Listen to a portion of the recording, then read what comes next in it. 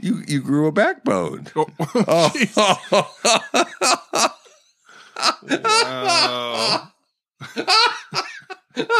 It was worth seeing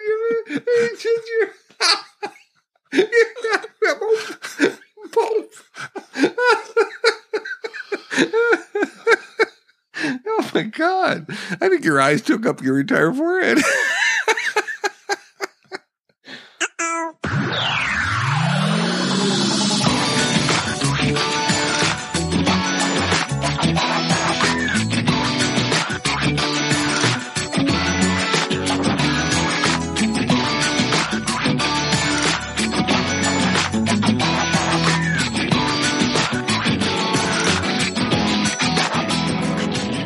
Welcome to the intro. I'm Josh Anderson. I'm Bob Galen.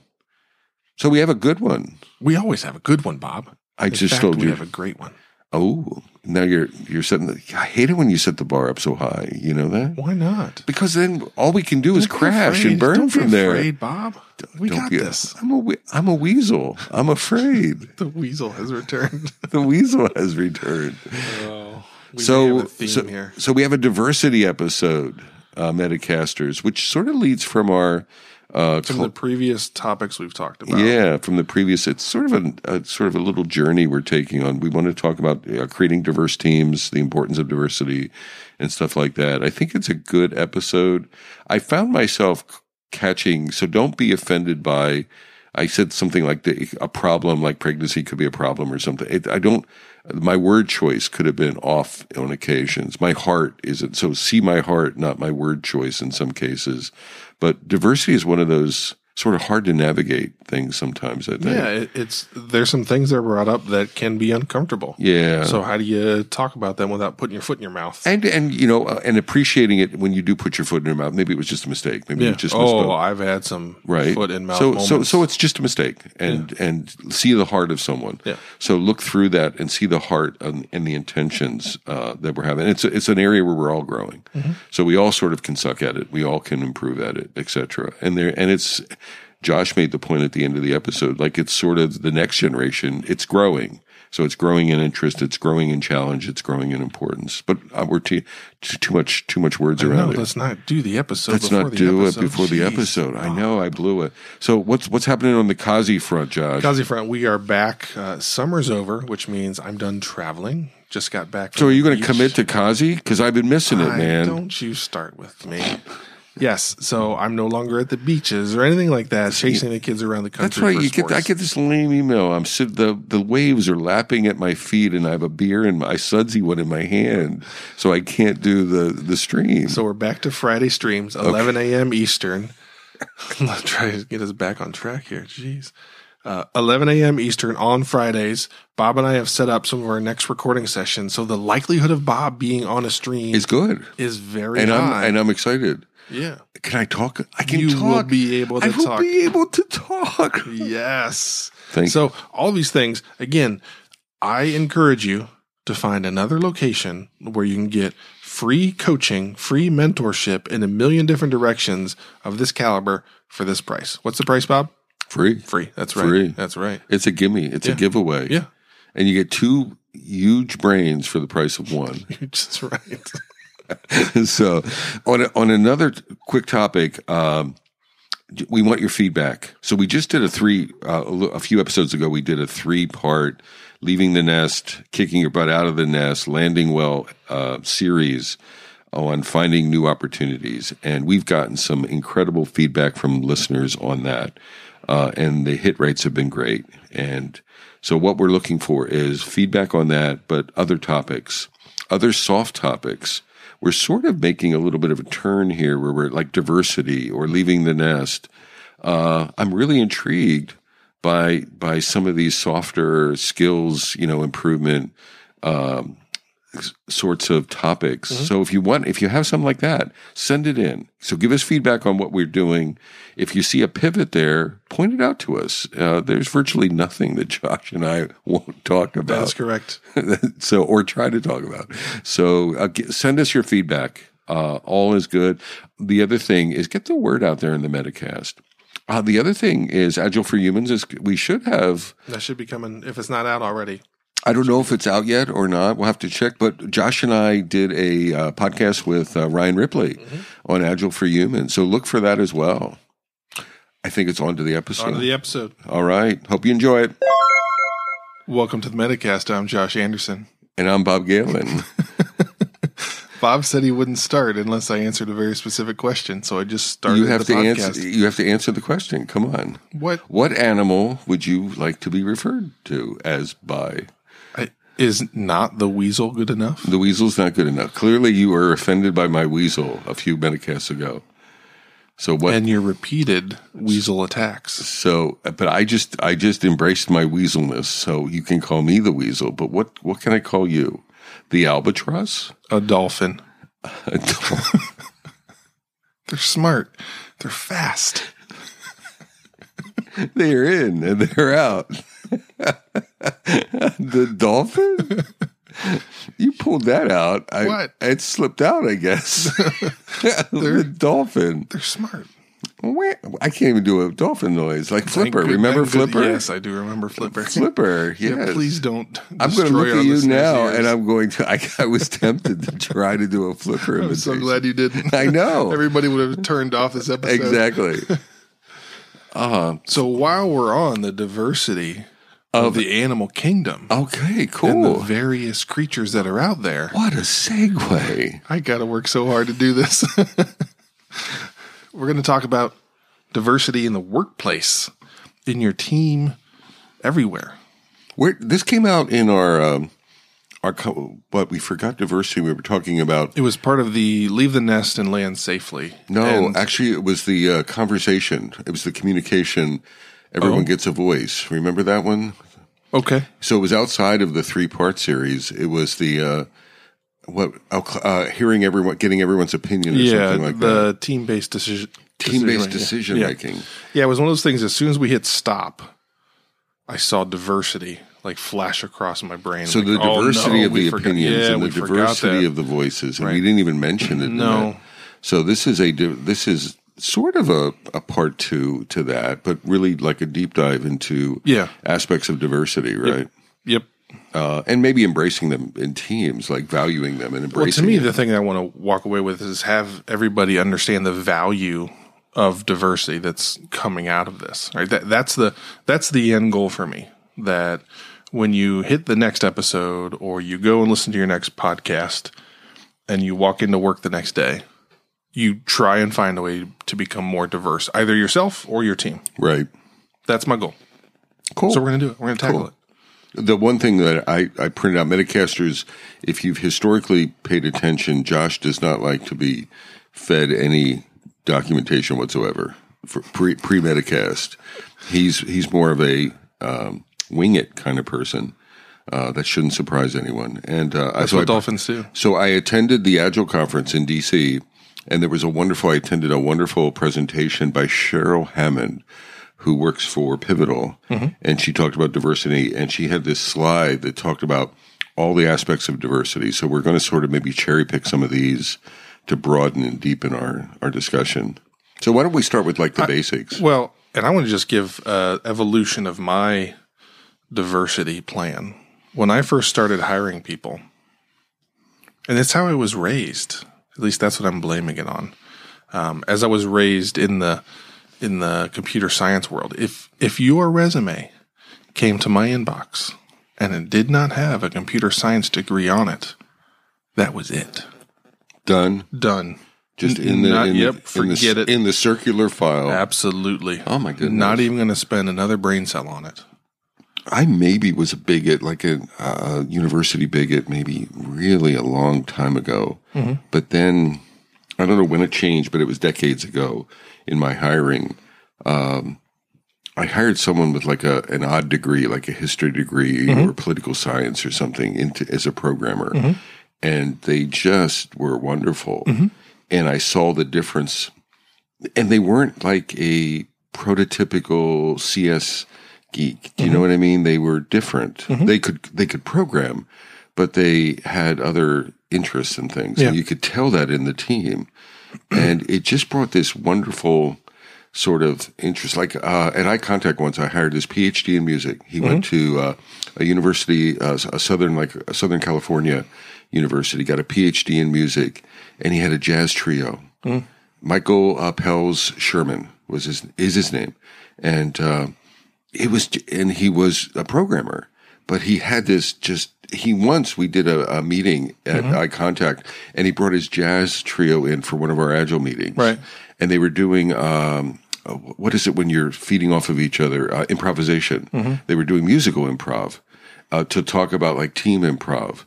And I just remember thinking to myself, God, that was like one of the most magical hires I've ever made. Right. Is bringing him into the team. And he didn't have any engineering academically, right? It was all music, like undergrad music, PhD music. And that was like an aha for me. Yeah, my aha was I ended up working for somebody that I respected greatly. And at the time, not having a degree was still a thing. And I found out after working for this guy for about a year, he didn't have a degree, and it was because he was so talented. He just kind of started his own business in high school, and then that turned into this, and he got this gig, and I was like, well, this dude's super talented, and how do you – my mind was blown because I was, again, raised in the very Midwest. You know, you go to college, you get a degree, and you go do that thing forever. Well, there's two aspects here, right? It's do you have computer science, and then you have the degree. So there's a lot of people over the years that I hired that had dropped out, right? They went for a year or something. Yeah. I mean, Bill Gates went to Harvard and dropped out. I don't think he got a Harvard degree. I know he went to Harvard for like a year. He met, what was the guy who recently died? Paul Allen. And he met Paul Allen at Harvard. And then they left. They had this synergy, I think, after a year, plus or minus. And so I don't think Bill Gates ever got a degree. What's his name? Steve Jobs. I mean, there are these. So it's, do you have a CS degree, and then do you have a degree? Yeah. So are you degreed?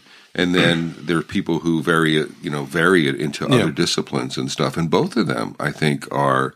You know, I was sort of bigoted for a while. Even computer engineering. At one point, computer science, so computer engineering was a thing that trumped computer science.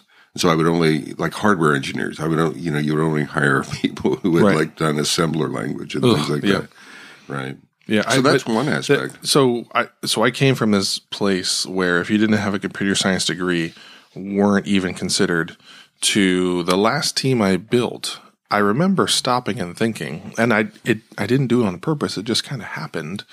75% of the team didn't have a degree at all, and only 2 of us had computer science degrees. At the Dude? No, at Broadvine. So a couple at jobs Broadvine. ago, which I got to hire the entire team.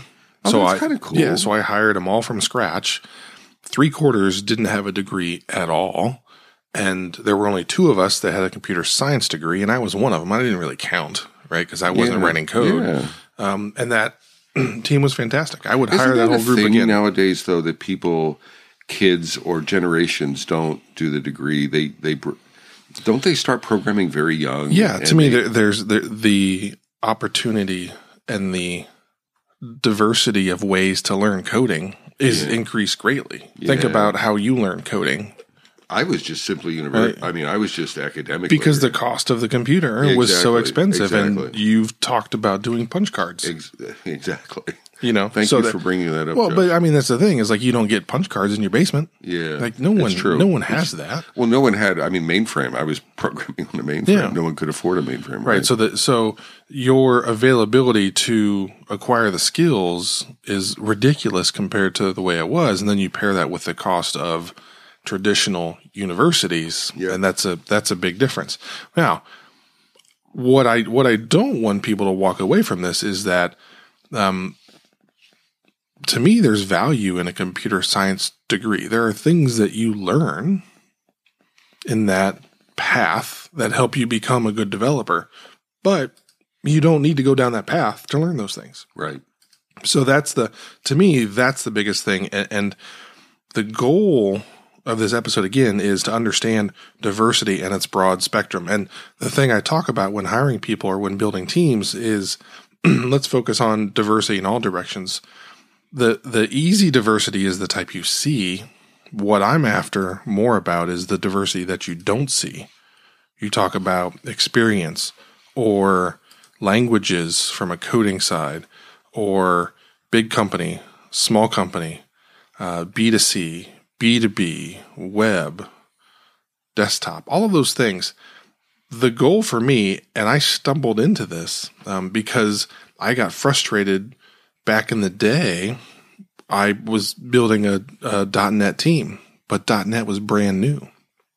So how was I going to build a team of .NET developers when it was the beta of .NET? I couldn't go and get somebody with 15 years of .NET experience. Sure, I could go get a VB6 guy, which I was, or whatever was out there. But there was no bench strength in that technology because it didn't exist. So I ended up hiring people with all kinds of different talents that in the end just knew how to build great software. Right. And that taught me that a language is just a tool. They all kind of work the same. The complexity is being able to decompose a difficult business problem and wrap code around it. What kind of brackets you use, whether you use a semicolon, all those things in the end don't really matter. It's, can I take this terribly complex problem and wrap some flavor of code on the problem and have it work, right? That's the challenge. What you do it with, to me, I've found doesn't really matter. And a great developer is a great developer. And learning a language when you're a great developer, it's just syntax. Again, yes, there's some nuances of you got to understand the way C# performs versus Java or whatever those things that are out there. But in the end, if you have a diverse team and you have people that have done it, and have not done it, then you're going to end up with the best of both worlds. Right. I mean, so you're focusing on technical, and I'm not downplaying it. Mm-hmm. It's technical diversity. What other that's broadened it out? There's a guy I met and I'm searching for his name, and I'm not going to remember his name. I can picture his face on LinkedIn, but he has he talks about neurodiversity, mm-hmm. and he's got not what is it? Not ADHD or something. He's got very light. What's a autism? Autism. Mm-hmm. He's autistic, mm-hmm. and he's leading a team. He worked at Red Hat for a while in a DevOps team, mm-hmm. and he writes about neurodiversity, and just and he's very he's a sharp leader at a company, mm-hmm. and just I don't know, just what he brings to play, the autistic view. Like mm-hmm. he has strengths from his mm-hmm. an autism perspective. But what needs to happen is the team needs to be sort of aware of that, mm-hmm. and to be not tolerant, but be sort of embracing of that and accepting of that. But that's true of all things, right? So let's go back to that realm where it was .NET was in the beta and we decided to be a .NET shop. We had to have a group of people that worked in all different languages, all different backgrounds, and they had to be open to each other, that neither of us know what the answers are, but we're going to work together. We're going to use your ideas and your ideas and your ideas, and we're going to put them together. And in the end, the best answer is going to shake out in the end. But I've got to understand that, Bob, you don't know Java, but I'm talking about Java and how it worked. And maybe we can apply that approach to this new .NET thing, and maybe it will work. And you've got to say, okay, well, but I've spent some time in .NET, and that's not how it works. But you've got to have that safe discussion, or else it doesn't happen. So you have to understand where people are coming from, their path to you. Well, I don't think you have to, that discussion. Right? I mean, I think you have to create that. It helps, yeah. I mean, I remember when I worked at Bell and Howell, I had this epiphany there that we were hiring middle-aged white guys mm-hmm. who wore business casual Dockers and button-down shirts. And we weren't intending to do that, but we were hiring ourselves. Yeah. And so I had this discovery period. At one point, I just sort of lifted my head up and I'm like, holy crap. we've just hired like mirrors of ourselves. Again, not maliciously, not intentionally, but we weren't recruiting for diversity. We weren't looking. And then I remembered this guy from Charlotte. He was African American. He had this big afro. He had a theater background, and we were hiring for a scrum master role. So Douglas Welton, I'm connected to him lightly. And he was the antithesis of he was almost virtually the antithesis of what we looked for. And I remember I had to prepare the team for Douglas before he showed up.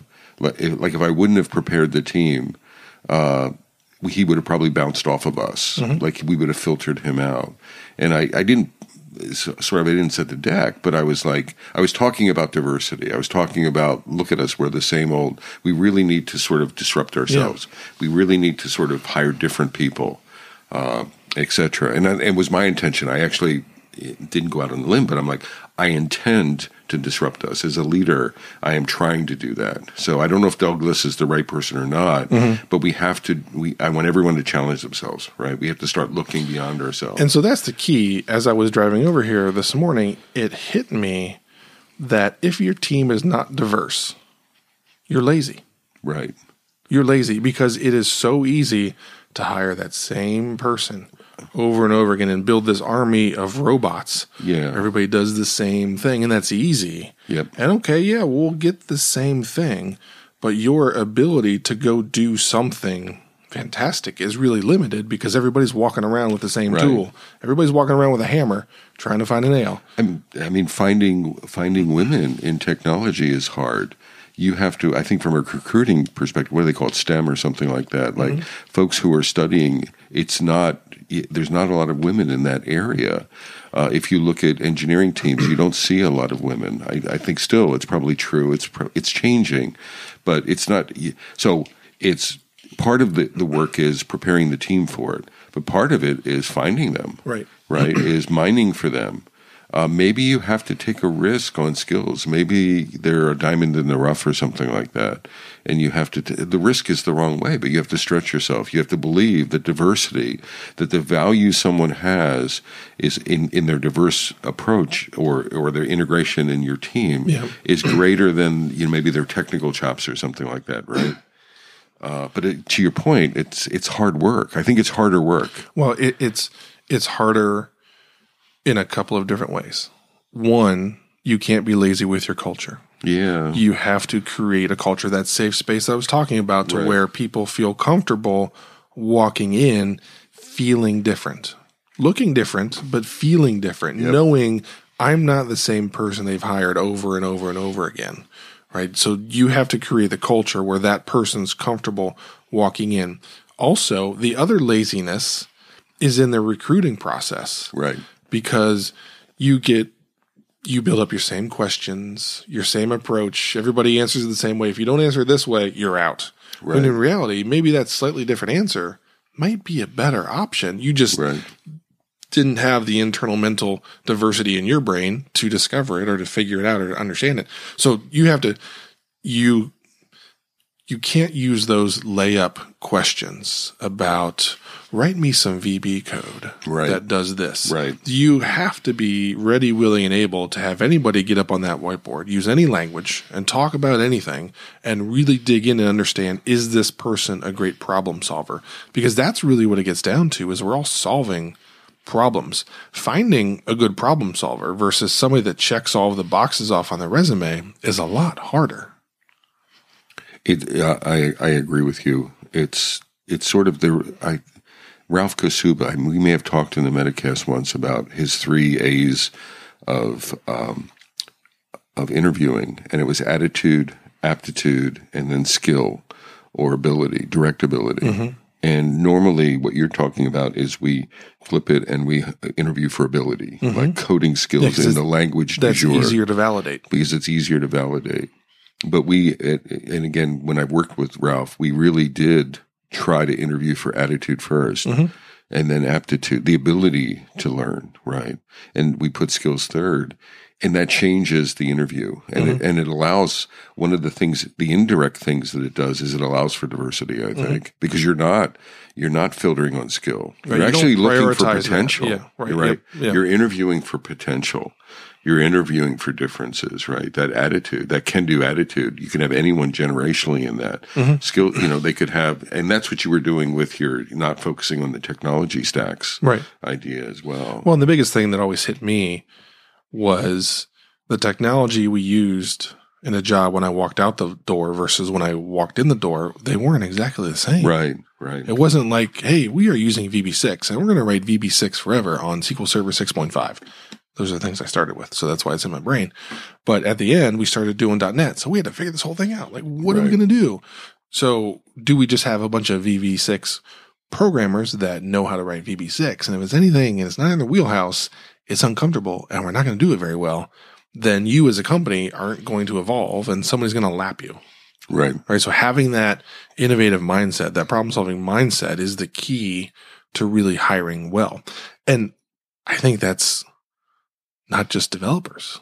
That's across the board. That's across the board. Yeah. It's a cultural thing. I just want to read some of these diversities and see if you react to any of them. So the first column, and this is just Metacasters from a slide, and we can share this with you, but race, color, ethnicity, national origin, religion, sex, age, disability, sexual orientation, marital status, and then veteran status. So it's really one of the things that I just connected with a group to coach veterans or people in the military who want to then come to make the transition to civilian life. And I'm coaching this one guy. He's a project manager-ish person in the military, and he's thinking about Agile. And I just had one conversation with him, and it's sort of, that military background is an interesting background, right? To come in. It's very, you think of it in Agile as it's command and control, but it's not actually. The reality is it's actually very Agile centric, the way that they lead in most of the branches of the military. But how do we help those folks? It's harder work. How do we help them translate? And I think that's the reason I listed those things. It's just the depth and breadth. I'm starting to, as a leader, I think the better teams, the more eclectic the mix of membership we have, the better the team. But to your point, it requires, like age, for example, that, if I had a youthful team, I think you'd have to guide them through hiring a 60-year-old. Do you know what I don't know if they would naturally go to that. To me, the thing in building teams and building organizations, you have to teach people what to look for. Yeah. Again, because so few people have been educated in the hiring process and how to do it well, that when I go in and when I land somewhere and we're going to have our first hire, we sit down and we talk about how we do this and what matters and what doesn't matter, because it's easy when it's your first time through the hiring process to get yourself to a yes or a no on a person with those check boxes. Right. It's easier. Does this person know this? Do they know this? Do they know this? Okay, cool. Let's hire them, as opposed to, okay, scrap all that. Are they a good teammate? Right. How do you figure that out?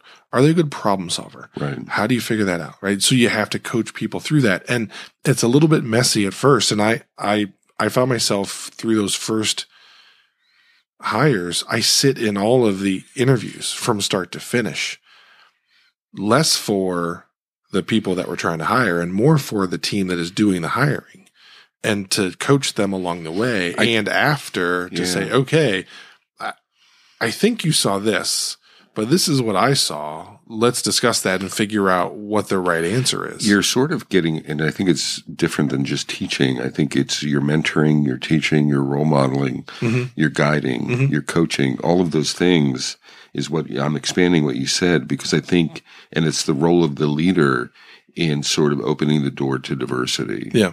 Like, I don't know if folks naturally go to diversity. I think we probably have it's harder. And it's harder. We're lazy. And we're wired to sames, right? We're wired to, generationally. I mean, I walk into a lot of companies and I see generational sameness, right? Everyone is like, 30 or under or something in the late teens. So I agree with you, but I want to disagree with you a little bit that I've been able to build diverse teams where diversity became the sameness that we were after. People got uncomfortable if we started hiring a trend of people that looked the same. But you made that point. You taught, and you set the culture up for that. Mm-hmm. I guess my point is, if you weren't there, I don't know if that would naturally happen. No, it doesn't. I think it's laziness and maybe we're default wired to sameness. Mm-hmm. But if you can get in there and disrupt that as a leader and make it okay and increase the awareness, then I think you're right. It can sort of take a life of its own. Right. Because diversity becomes the norm. Yeah, exactly. Which is what you're saying, rather than lack of diversity becoming the norm, right?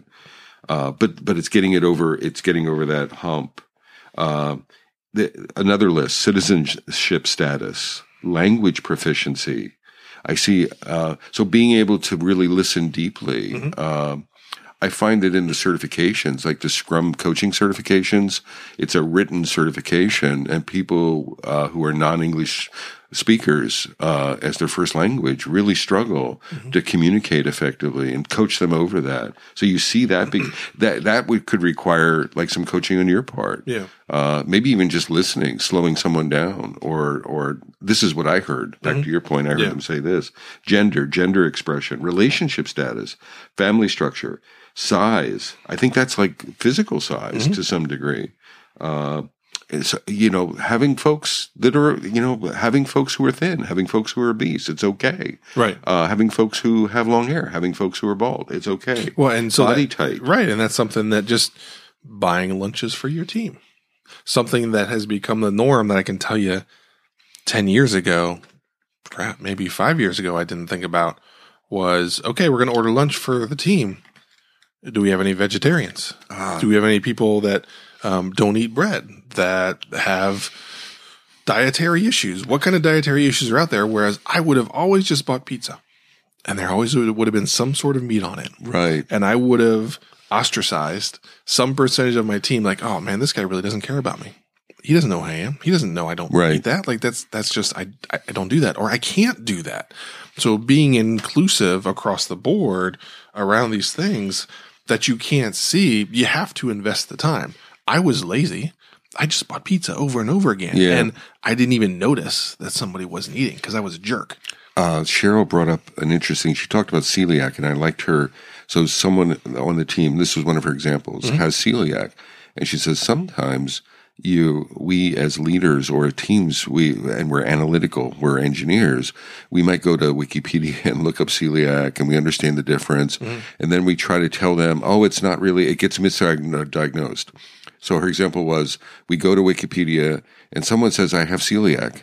And instead of embracing that, we, our little programmer hearts go to Wikipedia, find out like 90% of it is misdiagnosed, and then we start arguing with someone and saying, "Well, maybe you're misdiagnosed. Maybe you can have pepperoni on your pizza." Instead of just embracing it and say, if they say they want a salad, guess what? Yeah, get them a freaking salad, right? Well, don't overanalyze it. Don't make them an excess. So part of this diversity is it's not abnormal to have someone not order. It's the norm, right? The norm is embrace the differences, right? Don't react any differently. You want a salad? You got a salad. What do you want on it? Tell me. Right. All right. I will, I will get that for you. And I won't try to analyze your illness or your desire or whatever. That's personal to you. Right. Right.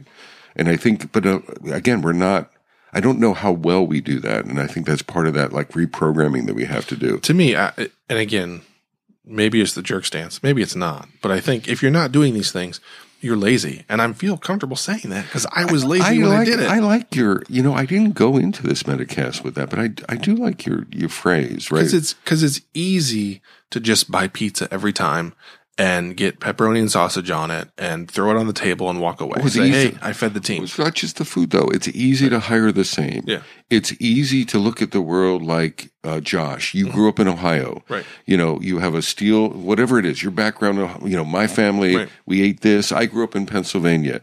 It's easy to look at the world like everyone is from central Pennsylvania. Right. Everyone is from Amish country, farm background, central Pennsylvania, and they eat meat and potatoes. Yeah. Right. There's a variety of easy or laziness that we have, and it's totally inappropriate today. I think leaders, I didn't go into this Metacast thinking that, but it's always been inappropriate. It's just we know it more now. Yeah, absolutely. Yeah. Absolutely. Yeah. And rude, and it doesn't, and then people haven't, I think people are also chiming in now and challenging it, right? Whereas they would just tolerate it. Yeah. Right. Yeah. There have been enough voices, there have been enough things to give people comfort stepping forward and saying, hey, I'm a vegetarian, or I'm a vegan, or gluten-free, or whatever it is, right? And it's part of it is embracing it, though, too. It's like we have friends who are gluten-free, not wrinkling your nose, not making it painful, not acting like it's, you know, if we're going to invite them for dinner, it's just embracing that. No problem. We will figure that out together. Yeah. So there's this inclusiveness that we have. So there's doing it. I don't know, in a welcoming way, in a friendly way, it's just as important as my pepperoni pizza, right? It is whatever you want. We are on equal playing fields with diversity. And if you are a young aspiring leader out there, or a young leader, I can assure you, the next generation is gonna really, really care about this stuff. Because I got kids that are 15, 13, and 9. And all of this stuff is important to them. They have friends across the spectrum of all these things that you've listed. I can tell you, they have friends that are different in everything that you mentioned. Right. And it's the norm. That's the way they roll. And it's not, they don't think twice about it, because that's how it should be. And they've seen parts of the world try and pretend this stuff doesn't matter. Right. And they're comfortable standing up and saying, that's just dumb. Right. Like, you guys don't get it. So if you haven't figured this out now, and you're looking around at your team and you want to hire the next generation of developers, you better figure this out really quick. So in really finishing up the list, pregnancy, injury, chronic illness, neurodiversity, learning differences, sensory differences, so hard of hearing, blindness, ADHD, depression, anxiety, trauma. So someone who was raped is a trauma example, or fired unnecessarily from their last job, and then medication as well. So if you think that's a lot of words. Carol, I forget her last name, worked with you. Do you remember, what's her last name? She formed Oak. Versalino. Yeah. She reacted on LinkedIn recently about a pregnancy. There was someone was talking about pregnancy, and she was pregnant at a company. Yeah. And what was it? It was not handled very well. It was, they treated her differently because she was pregnant. Right. Her boss came to her, I guess, and said, you know, I don't know if I want to take work from you or something, or I want to make it easy on you. Well, and also the hiring process is scary. So I've been doing some hiring lately, and a lot of females have come through, and one of them, who I know very well, was uncomfortable asking me about maternity leave. Right. You know, because she's like, you know, maybe I'm pregnant, maybe I'm not, maybe I'm going to be pregnant, but how's this going to work out? And that changes the hiring process. How is that company going to react if this family is going to have a baby, and that's going to take them away from their job for some period of time? How open is that? And that maternity, paternity leave is becoming a bigger and bigger thing, because people understand the value of it. And the more progressive companies, kind of becoming the norm now, are aggressive with it and say, everybody, where there's a new baby, they get X months off, and that's it. And we want to talk about it, and we want to put it out there, so that way you understand this is how we roll, and we support that, and it's important. Well, there's that, but also not treat them differently. Right. I think in Carol's case, she was treated differently. Yeah. And she resented it. It's like, I am not just because I'm pregnant doesn't mean I've lost brain cells, or I'm incapable, right? I have been places where the HR director said to me, I'm not sure we should hire that person because I think they're pregnant. Yeah. And I said, well, number one, you don't know that they are. Right. And number two, why does it matter? Yeah, if we have the opportunity to hire somebody great, let's do it. Let's do it. Yeah. Right. So I'm not focusing on that, but it's like, how do we sort of approach people? Part of the diversity is on the hiring side. Part of it is just asking. Mm-hmm. And so instead of assuming, like in using Carol, that case, it's like asking, do you think, are you okay taking on this role? Mm-hmm. Not on a hiring or a new role. You're already here. You're an employee. But are you okay? This is going to require a lot of work. Is that fine? Or having that conversation instead of making assumptions about people, talk to them, engage them, right? You're gluten free. What can we do? Right. What instead of assumptions, either ignoring it or overreacting to it, establishing about overreacting causes a problem more as well. Yeah. So that's the real challenge. The one thing that I was terrible at, and thankfully, my lovely wife has corrected me many, many times on this, is really understanding the diversity of paths that people have to get to you. So I talk a lot about everybody has a different path to now and understanding how they got there. So the first column that you talked about, race, origin, gender, all those things, that's how was I born? Right. And then there's a path, which is that middle, gender expression, family structure, size. How did I become who I am? And then the current thing, pregnancy and injury and anxiety of that's what's happening to me right now, and understanding that path of how that person got there. You have to invest the time to understand it, to really support them. The other thing that is to not stereotype. Mm-hmm. So Cheryl made this point. And her mother apparently is deaf, and she made the point of she grew up with a deaf mother, but her mother's deafness was she didn't sign. She learned to read lips, and she learned to talk. So she went to a deaf school where she learned to speak with an accent, but speak, and speak relatively well. But not all deaf people do that. And Cheryl's point was when she encountered the first deaf person in business or whatever, she sort of stereotyped them. I mean, her only experience was her mom. Yeah. And she put her, the behavior that she had with her mom on this person. Well, they had an entirely different set of skills. And so the point is, she's like, if you've met one deaf person, you've met one. Mm-hmm. If you meet another one, you have to explore them. Yeah. It's the same thing. Pregnant.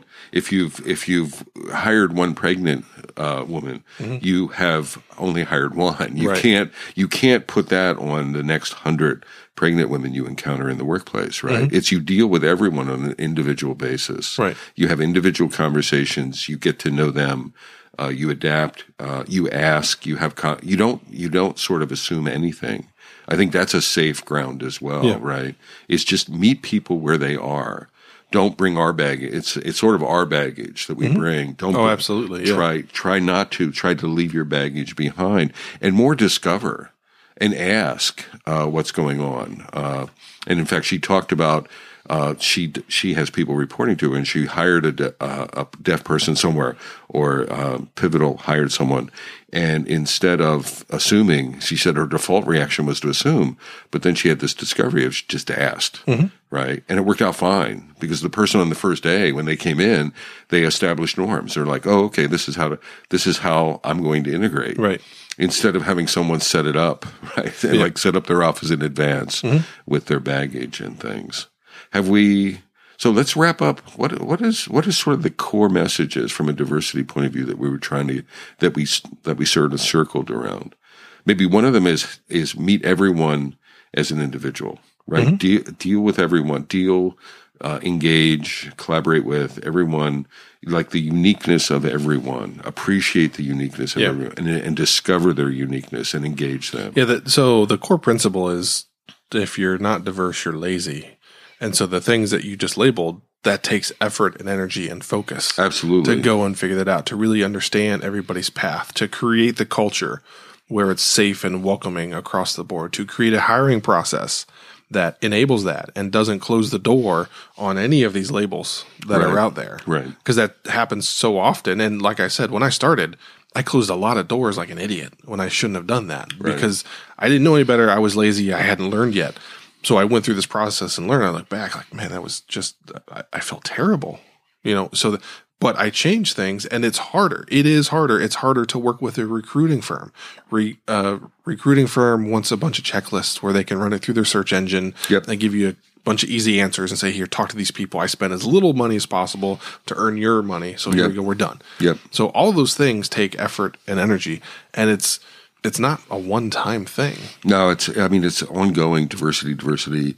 Maybe one way to wrap this up is I go back to Douglas. Remember Douglas? I talked about him at Bell and Howe, and we hired him. We managed to, despite ourselves, we hired him.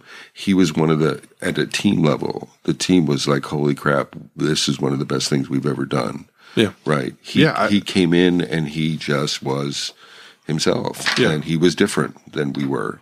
And it was just a wonderful compliment. Yeah. Mike Opel Sherman, the musician, was just a wonderful compliment. He wasn't a perfect developer, but he brought intent. The other thing with diversity is people bring into it's not all writing code, right? It's not all sort of typing. It's how inclusive are we in meetings? How do we communicate with respect of opinions and things like that? All those intangibles that came in.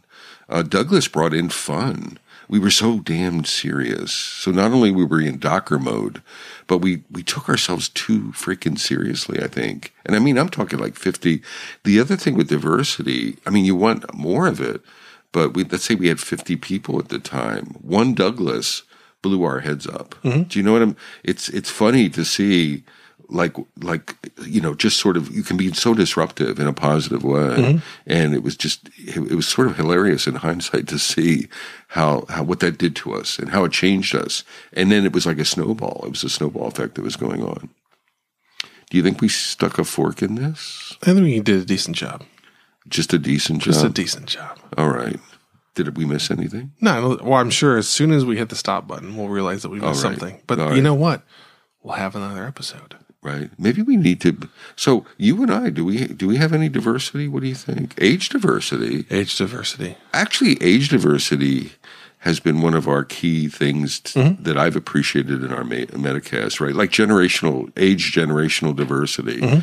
Looking at things because there's like 20 plus or minus years between us. Anything else? Technology. Yeah. The technology has been I can't even spell technology. You say .NET, I have no idea what the hell that is. To me, there's another big diversity issue that you're overlooking. What is it, Josh? Word count. So there's that. There's size. You're bigger than I am. You're more. Don't try and change topics so quickly. Don't you do that. You tried to pretend I didn't say anything. I tried. It didn't work. Steamroll the word count issue. All right, there is word count diversity. There is a sizable discrepancy. You produce quality, though. I don't have a choice, Bob.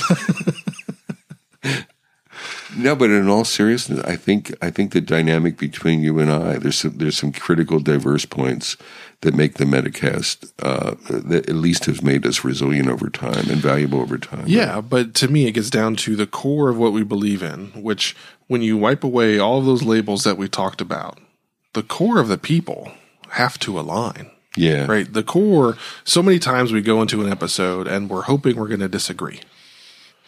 But in the end, we realize we kind of sort of disagree, and it's just because our paths to get there was different. Right. Your experience was different than mine, but in the end, we land on the same answer. And that's probably the nugget or the kernel is you want diversity that all aligns around two principles or something like that. There's like core principles, core goals of any company or any group, or for us, the Metacast, etc. Yep. Cool. So let's stick a fork in the sucker. Okay. So everyone from beautiful downtown Cary, North Carolina, I'm Bob Galen. And I'm Josh Anderson. Shake. And bake. Take care, y'all.